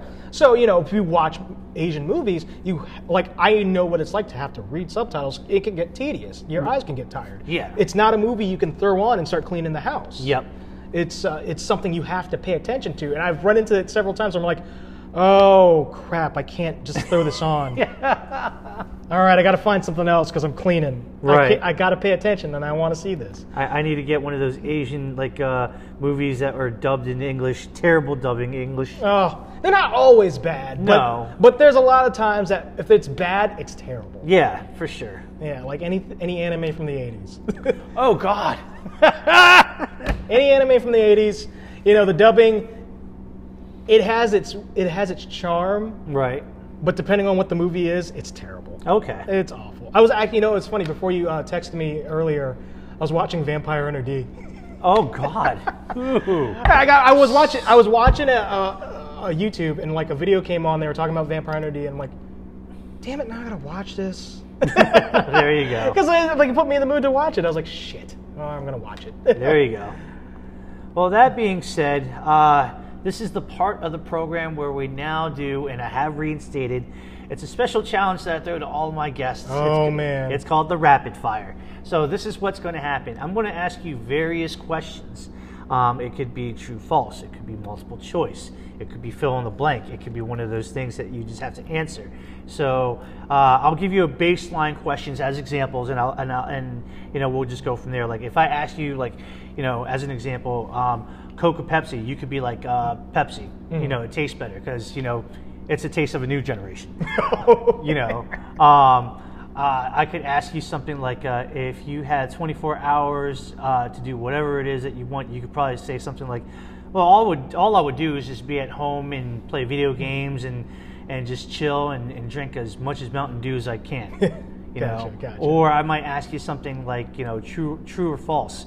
Your favorite Simpson character in The Simpsons is Marge Simpson. You might be like, true. I mean, that blue tall hair does something for me. Oh man, it definitely does. You can hide so much stuff in there. Yeah, for sure. For sure. So are you, Nelson, ready to take on the Rapid Fire Challenge? Ready as I'll ever be. All right, ladies and gentlemen, this is the point that, Nelson Greg Sayson has decided to go 1v1 against the dreaded challenge, the dreaded, questions of all questions here, the Rapid Fire Challenge. So here we go. All right. Dun, dun, dun, dun. And we're going to start. Of the primary colors of yellow, blue, and red, my favorite primary color is? Red. Vans or Chuck Taylors? Ooh. Even though I have the hat on, Chucks. Sure. All right. I also worked at Vans, so I mean, I have tons of Vans. I used to work at Vans. That's fair. That's fair. That's fair. Favorite sport to watch? Hockey. Okay.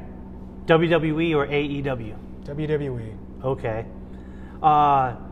Name one of the best faces in the WWE, past or present, that you like. Past or present? If you want me to be fair, I'll give you, instead of one, I'll give you three. Well, I mean, I'm gonna use two of them. Okay. Punk and Daniel Bryan. Wow. Okay.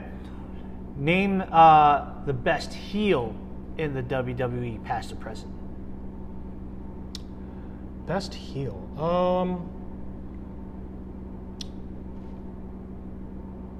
You know, just because I'm having a hard time thinking of past, I'm gonna go with Roman Reigns. I think is currently the best heel. Okay. Okay. Let's go a little nerdum. If the Teenage Mutant Ninja Turtles decided to have a fatal four-way match, which turtle would win? Oh. Even though my favorite is Mikey, even though he is my favorite, I'm gonna go with Leo. Wow. Okay. I know, bold choice. Yeah, that is bold. Ranma 1.5 or Dragon Ball Z? Dragon Ball Z. Wow, really?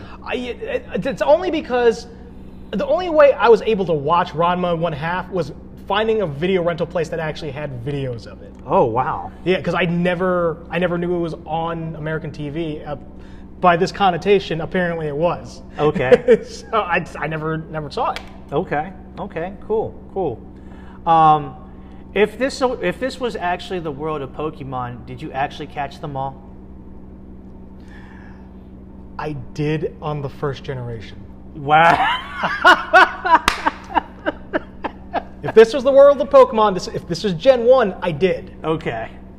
Okay. Between the cuisine of Vietnamese food, Chinese food, Japanese food, or Korean food, what is your favorite? Oh my God, that's such a hard question. My first inclination would go Japanese. Okay. Okay. Now here's another one building up on Japanese. Instant ramen that's actually in a styrofoam cup. Good or garbage? I'm going to say garbage. But it doesn't mean I'm not going to eat it. Okay. Fair. What is your favorite app to use when it comes to listening to music? Oh, see, now I'm going to be basic. I actually just use the regular Apple Music app. Okay, yeah. Yeah, because I mean, I have a subscription to Apple Music, so I'm like, why wouldn't I use that? Though there is another app that I do use to play music every so often, but it's more of an aesthetic thing. It's called, oh shit, I actually can't remember the name of the app anymore right now because you can't actually get it anymore. I think it was Rounder. They follow me on Twitter. I like making skins for them because basically the reason it got pulled from the App Store was because it mimicked the old school iPod interface. Oh, wow. So basically you had a virtual iPod on your screen. Right. And I could make skins for it, though I was limited because it only does black and white. But I could like put color and make graphics and, and put stuff on there. So I could design something that's not just black and white, but the top and bottom need to be black and white. Black or white. Name last 3 musical bands or musical acts that you listen to on your iPhone. Okay, so there's this one kid that I don't know how to say his name. It's spelled JV, I think CK. He just had a song that's apparently going viral called Golden Hour. What's his cultural background? He's white. Okay. But it's like a poppy, like R&B-ish type song. Okay. There's another guy. Oh, and I'm blanking on his name. Oh man, he did a cover of "Happier Than Ever" by Billie Eilish. Okay. But it was an R&B cover. Okay. He took the back end of that song and he made a R&B song out of it. where she's talking about you call me again drunk with your friends, drunk. Basically, there's a part in that song where it just goes from like one style that Billie does, and it goes to more of her style on the back half of her of that song. I can't remember his name. It's killing me, and I can't look it up because I'm going live right here. We'll just go with that. Okay, and then one more. I don't know why. Recently, a lot of like, not current, but slightly older Ariana Grande has been coming up on my on my shuffle. All right. Yeah, on All shuffle. right. But like she has some songs that I actually really, really like. Like I did like her first album. I think these are songs coming off of her second album that keep popping up on shuffle because I just keep my phone on shuffle. Okay. Yeah, so those would be like the last 3, I think. Okay. Unless you count the Wonders, because I did download the soundtrack to That Thing You Do after the last time I watched the movie. That was a good movie. Yeah, though. I it was funny. I watched it and I'm like, do I have the soundtrack? And I never downloaded it. And I've loved that movie since it came out. Yeah, I did too. Yeah, I did too. I was in middle school when that came out. That was like 8th grade for me. Liv Tyler, man. Yeah, oh, man. man. All right, liquor or beer? I'm more of a beer person myself. I would consider myself more of a beer person. Because like with liquor, I like 2 drinks. I like White Russians and rum and cokes. I see. Beer of choice? It's a beer called Purple Haze. It's by a company called Abita. Okay. Generally in beer, are you more of a domesticated guy or are you more of an import guy? I think I would be more of a domestic guy, but the type of beer that I like are wheat beers, like Hefeweizen. Okay. So like your Blue Moons, your Shock Tops. My beer Purple Haze is a raspberry wheat. Okay. Name 3 of your favorite movies of all time. Ooh, easy yet hard, because now I got to think. Pulp Fiction definitely is my number 1. Yes. Okay. The Crow is definitely up there. Awesome. And we'll go with Hateful Eight. Favorite Disney movie? Favorite Disney movie? Oh man, any Disney movie or Yeah. It doesn't matter if it's real life or animated. If I had to pick. Or if you can pick one from both if you wanted to. Okay, so my favorite animated. I don't know if I want to go Lion King or Aladdin. I'm gonna go with Aladdin. Okay. As my favorite animated. My favorite live action, and it's gonna be a really obscure choice. Sky High. Okay. I thought that you were going to pick the Mighty Ducks. Yeah, okay, so I don't have the same connection that everyone does to the Mighty Ducks because I never saw it as a kid. What? I saw it as an adult. And don't get me wrong, I like that movie a lot. I love that movie because when I told my friend I hadn't seen it, he made me watch them. Mm-hmm. And I love those movies. I would have loved them as a kid. I just, for whatever reason, I never saw them. Okay. Yeah, so I don't have that same kind of connection to it. Because like the live action Disney movies I saw as a kid were things that my mom loved. So like she showed me like Bedknobs and Broomsticks. Yeah. Oh yeah. The yeah. Absent-Minded Professor. Absent-Minded Professor. Yeah. Stuff like that. Okay. So and obviously Mary Poppins. Mary Poppins. Yeah. Of course. Yeah. Gotta love that. Let's see. Where are we going with this? If you could work with one actor and one actress that's out there in Hollywood right now, who would you like to work with? Oh, that's a good one.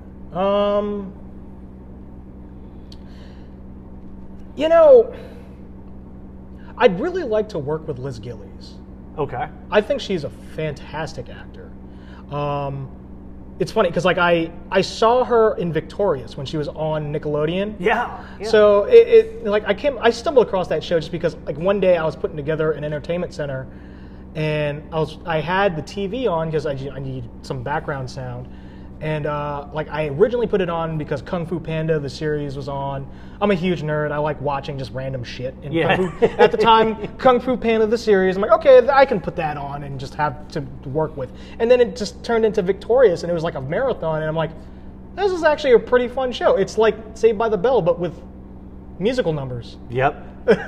And then I saw some of the other stuff that she did, like Sex, Drugs, and Rock and Roll. I saw a couple episodes of.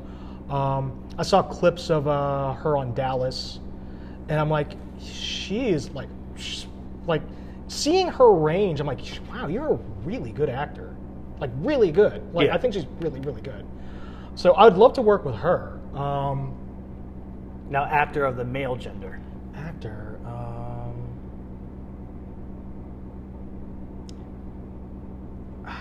I think I would like to work with. It's kind of a toss-up between Brad Pitt and Matt Damon. Okay. I'm gonna go with Brad. Like I could go either way in all honesty, but I'm for the sake of choosing one, I think I'm gonna go with Brad. Okay. Okay. I mean, because but at this point he's a legendary actor. Right. He's been in several movies like that I remember just like watching growing up. Mm-hmm. And then, seeing his progression, because, in the beginning he was just, he was an it boy for the most part. Like, he was the hunky heartthrob that people cast him and stuff. Yep. And now that he's older, you can see that he's gotten the chance to really actually spread out more as an actor. Like, you could take like you can compare him to like Interview with a Vampire and Moneyball, and those are two completely different actors. That's right. That's right. Completely different actors, but he can still do the fun stuff like World War Z, Inglourious Bastards, even though I didn't like that movie. But yeah, I mean, and just to throw something else in there, a director I would love to work with, but he might probably be retired by the time I'm at the level to work with him. I would love to work with Quentin Tarantino. Ooh, yeah, there you go. But I mean, that's because I grew up watching his stuff. Right. Reservoir Dogs. Yeah, Reservoir Dogs. Though I saw Pulp Fiction first, so I'm a Pulp Fiction fan. No, that's Yeah. fair. That's But fair. yeah, I like Reservoir Dogs. Like I'm a fan of. Jackie Brown. Yeah, I'm a fan of all of his movies. Though there are some that I like more than others. There are some that are on the bottom of my list. Like Inglourious Bastards is on the bottom, not through any fault of that movie. It's just for whatever reason that I just wasn't digging that one. Death Proof definitely worked its way down my list because that was a movie that I liked, but then the more I saw it, the less I was into it. If that makes any sense. And it's not that I think it's a bad movie. I mean, some people would say it is, but it's one of those things like I like his other work more than these works. So, Favorite genre movie? I would go action. Okay. I would say action, yeah. All right. Here's an interesting one. And the best actor goes to Nelson Greg Sayson. You just got your award for best actor. You just got this the trophy, for the Oscar trophy. Where are you going after that? Where is Nelson going? Ooh. Is he going to party or is he going home? I'd probably go out and party. I mean, in all honesty, I don't know. I might be on a jet to Japan, going to Tokyo. There you go. There you go. My man. Yeah. My man. Asian actors, should there be solidarity or is it every person for themselves? I think there should be some solidarity. I mean, obviously, if you are getting an opportunity, you're going to take the opportunity.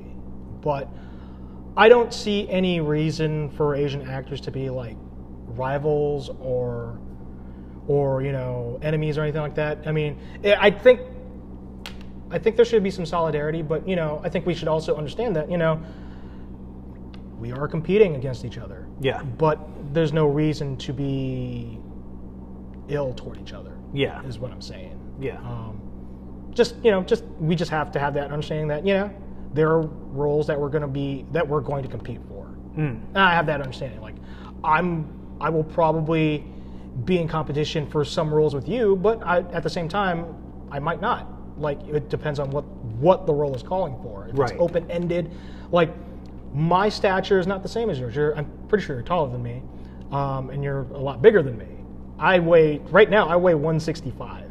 I'm kind of on this. I'm on the smaller end. I'm not the shortest guy in the room, but I'm not the tallest either. No, but you're at a good dynamic. Yeah. You're at a good physical dynamic. Mm-hmm. Yeah. Let's see. If there's a person that is new to acting and had asked you for advice, what advice would you give them? Stay humble and work hard. You're going to get the opportunities if you work hard. But you want to stay humble because it's very easy to really make an ass out of yourself, just in general. I mean, just in life in general, it's really easy to make an ass out of yourself. Right. Just go on TikTok, scroll for a little bit. Right. You'll see a bunch of people that make themselves look like assholes. Right. But if you're serious about acting, you want to work hard and, be gracious, be humble, and, but at the same time, be confident in your abilities. Right. Always be willing to learn. I mean, and that honestly, that's just good. That's just good advice for life. Yeah. But for acting specifically, that's what I think I would give someone new. This is something that I think you would appreciate, and it actually involves somebody that we know. So here we go. The actress Ali Lukowski. Okay. Work with her in a heartbeat or not yet? I would work with her in a heartbeat. I think she's a talented actor. I really liked that the idea of that one Grindhouse film that she did all those years ago. Mm-hmm. But I never got around to seeing it because I don't know where I can get it from, in all honesty. Right. But also Grindhouse movies were really big back then too. But I thought she, from the few clips that I've seen, because I haven't really gotten a chance to see a lot of clips, because she's done a lot of independent stuff. So some of that stuff's really hard to come by unless you know where to get copies or see the films, or if there's anybody doing screenings of their 20-year-old movies and charging people. Yeah. I'm not talking about anybody. I'm not talking about anyone in general. No, that we're striking that from the record. Yeah. He's gonna cut that out. But yeah, okay, so this part might sound pretentious. It might sound pretentious. And I think it's something I picked up in theater, and I don't know when or why. Mm-hmm. And I don't do it maliciously, but with actors, I do give them a good once over. I look them up, and I look at how they carry themselves, and I will make I'm going to say presumption, until proven otherwise, whether or not they're good or not, or how good they are. Yeah. So with Ali, I look at how she carries herself, and I looked at how, she acted around people, and I surmised that she's probably very good. And from the little bit that I've seen, she's definitely good. I would definitely love to work with her, if not just to see how good she is. Mm-hmm. I think that, she would probably be very good to work with and work across. Yeah. You want to give Ali a quick shout out? Hey Ali, what's up? There you go. And here is interesting, but this is going to be the final question. You, sir, are actually about to go to dinner, and there's a table, and you notice that there's 3 available spots on that table where they're going to be your dinner guests. Who would actually fill up those spots? Now, they can be either dead or alive. They can be famous or non-famous. They could be people that you know personally, but you can only choose 3. Who would you choose? Why would you choose them? And what do you think, how that whole conversation would go? That's a very interesting question.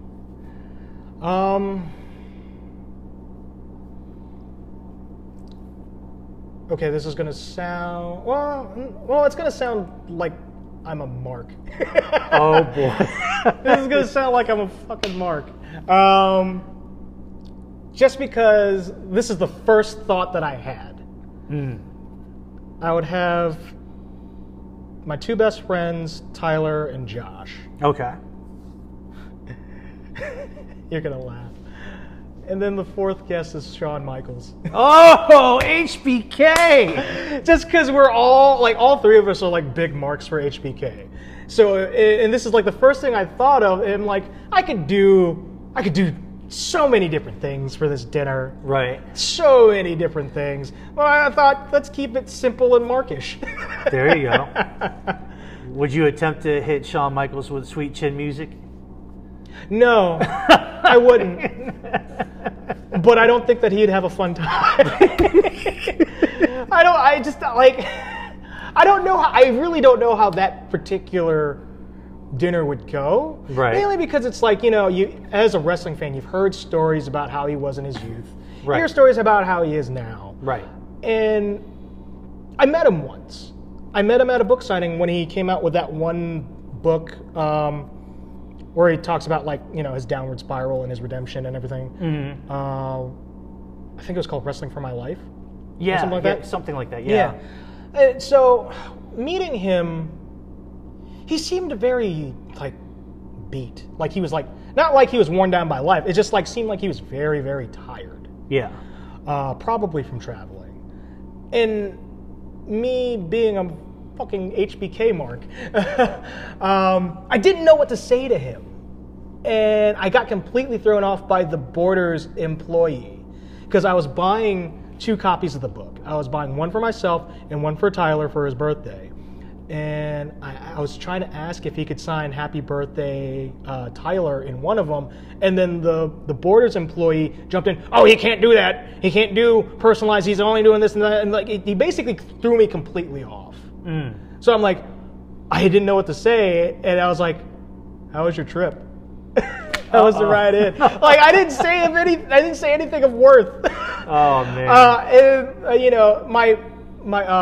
My friend Josh was right behind me. So, and he had his son who was I want to say 7 or 8 at the time. Okay. His son is named after Shawn Michaels. Oh, his name is Shawn. Okay. He didn't get Michael for the middle name because his ex-wife nixed that. She was like, no, no, you get Shawn. You're not getting Michael. Oh, jeez. I actually forgot what his middle name is at the moment, but yeah. So he got this, say, oh man, I'm a huge fan. Your story inspired me to be a better man, a better father for my child. And then Shawn gets to go I was named after you. So yeah, I saw all this. I'm like, that's such a better conversation than what I had. So it's just he's when I talked to him, he seemed kind of grouchy, but that's probably because he was traveling. So I really don't know how that dinner would go. I would imagine it'd be very markish. There you go. There you go. Well, Nelson, you have now completed the rapid fire challenge. You actually did very well. You did very well. Not too many tangents. Not too many tangents. But this is going to be the part of the podcast interview where I'm going to go ahead and let you go ahead and say whatever you want to say. If you got a couple of shout outs, you can go ahead and shout out people, whatever you want. If you want to actually say, what's going on in your life, if you have any future projects that you're going to be involved in, if you want to drop, hey, this is my social media, now's the time to do it. So the floor is yours. All right. I mean, I'm on all major social media. It's at Future Ryo, all one word. That's RYO at the end, after the word future. Any shout-outs? Shout out to Breastfeeding Moms Club, which is my friend's wife's side hustle. She makes T-shirts and stuff for, new moms. And then, oh my God, Mackie's going to kill me. I want to shout out her thing, but I can't remember. Oh, Momverse. Momverse is another thing that she does. Well, I think it's on hiatus right now. She doesn't really have a lot of time, with this project, work, and then, getting over her health problems and, actual parenting stuff. So she hasn't had time to do that in a while. Geeks and Noobs podcast. There's a guy, not Future Beard, Super Beard, Vince. He's a cool guy. Outside of that, I don't really have anything going on right now except for our project, Scrolls of Honor. Scrolls of Honor. Yep. Can't wait to see that finished product. I think it's going to be an awesome project. I think it's going to be really cool, and I can't wait to see what it looks like all done. Man, yeah, for sure. And all I have to say is that when that happens, when we are officially wrapped, there's got to be some kind of celebratory party. So, real quick, sorry, I forgot. I just remembered one more. A Strawberry Cough podcast. That's my friend Tyler, the comedian, former comedian. Yeah. That's his podcast that he does. Quick shout out to that too. Sorry. No worries. But all I have to say is number one. To Aurelio and to Jimmy of Scrolls of Honor, please understand, and you are being on call right now, that once we are officially wrapped, we better celebrate. Yeah, we better have some kind of cool party. If it's not a big party, maybe an intimate party, a get together, eating, drinking, whatever. You know what I mean? So that's number one. We're gonna come here. It's gonna be like Kumite. Oh, jeez. You hear "Fight to Survive" start blaring over the loudspeaker. You know what? If it was Jimmy versus Aurelio, I'd drop 50 on Jimmy. Oh yeah, definitely. I'm sure if I had to compete, I'd lose. I'll say this, Aurelio. I'm sorry, dude. You know I love you, man, but you have zero martial arts experience, so I can't invest in a questionable thing. I need a sure thing. I need winners. I need the ones that actually hit you in the chest and drop you within 2 seconds kind of winners. Safe money is on Jimmy. His slaps hurt so bad. Does it ever? Oh my God, he smacks my arm and I'm sitting there trying not to make a noise. I'm like, don't be a bitch, Nelson. Don't be a bitch. Smack! Ah, shit! God! Speaking of Jimmy, I'm going to throw out an open invitation, sir. I would love to have you on my podcast. It would be great to talk to you and get to know you, and to understand your martial arts background, and just how this project of Scrolls of Honor came to be. You know what I mean? So, open invitation, Jimmy. I would love to have you, sir, but I'm going to do it on your time and on your terms when you are free. Nelson, thank you so much for being a guest on my podcast. Oh, thanks for having me. Yeah, it was overdue. It was overdue. Definitely. But if there was somebody that wanted to get an actor of the male gender, and especially one being of Asian, you were definitely number one on the list. Oh, thank you. I appreciate that. Yeah, for sure, man, for sure. And ladies and gentlemen, this is what's going to happen, because we are now officially wrapped, and it is about that time to say goodbye to all my family. MICKEYMOUSC. Yeah. You would actually think after 2 seasons that I would actually have the closing procedures done right. No chance. Checklist, man. You gotta have a checklist. I have to have a checklist. You gotta have a checklist, man. So let's just go ahead and do it. You can find your boy on Facebook. Just go under the search bar and put up the Kim Hwang Podcast Experience, hit enter, and I'm there. Go ahead and like it, follow it, and it'll be a balls of laughs. And I tell you, I'll be honest with you, I haven't updated it yet, but it will be updated soon, I do promise you. I am also on other social medias such as Twitter and on Instagram, and most recently on, TikTok. Yes. So on TikTok, it's Kim Hwang MD Actor. For Twitter and for Instagram, it's TKHPC Experience, all in one word, no spaces, lowercase letters. Follow me, I'll follow you back.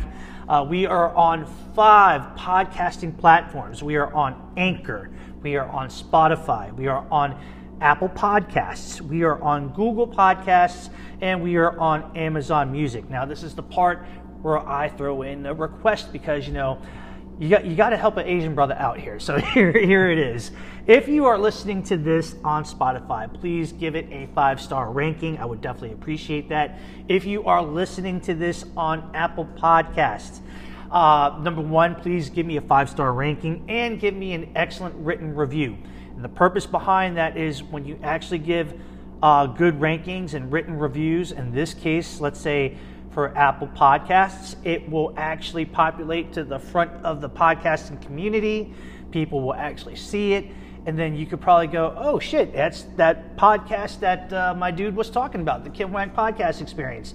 And similarly for Spotify, if you give it that 5-star ranking, most likely it will be thrown at the head of the class.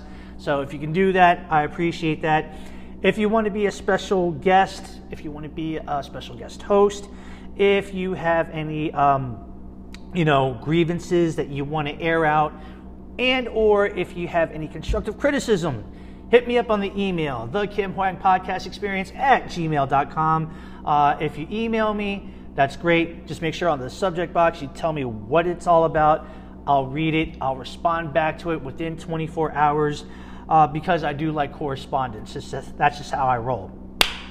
That being said, ladies and gentlemen, it has been a wonderful, wonderful experience that I've spent with you all to actually cook up another great episode of the Kim Hwang Podcast Experience. Guys, please be safe out there. Make great decisions, make safe decisions, because it doesn't do me any good if your ass actually dies on me and you actually land in a pine box and get buried 6 feet under. We don't want that to happen. No. We want good things to happen to you. We want you to live life. We want you to love it. We want you to take advantage of it. We want you to seize the day. We want you to be safe because, at the end of the day, you guys are worth it. You know what I mean? You're absolutely worth it. You matter, and you can actually change the world. You just got to believe. So that being said, from Annapolis Junction over at the Kicked Up Dungeon, for my guest, the Asian sensation, Nelson Greg Sayson. Woo. I am your boy, the other Asian sensation, Kim Hwang, coming at you live once again from another great time and another great episode of the Kim Hwang Podcast Experience. Guys, thank you so much. I love you guys very much. I appreciate the love and support. And, this is season 2, so we're still going to be kicking it in the high gear. The calendar year is not over yet, so we will have more banging content. So for the one time, I just want to say much aloha and love, and we will catch you on the next one. Deuces, we're out.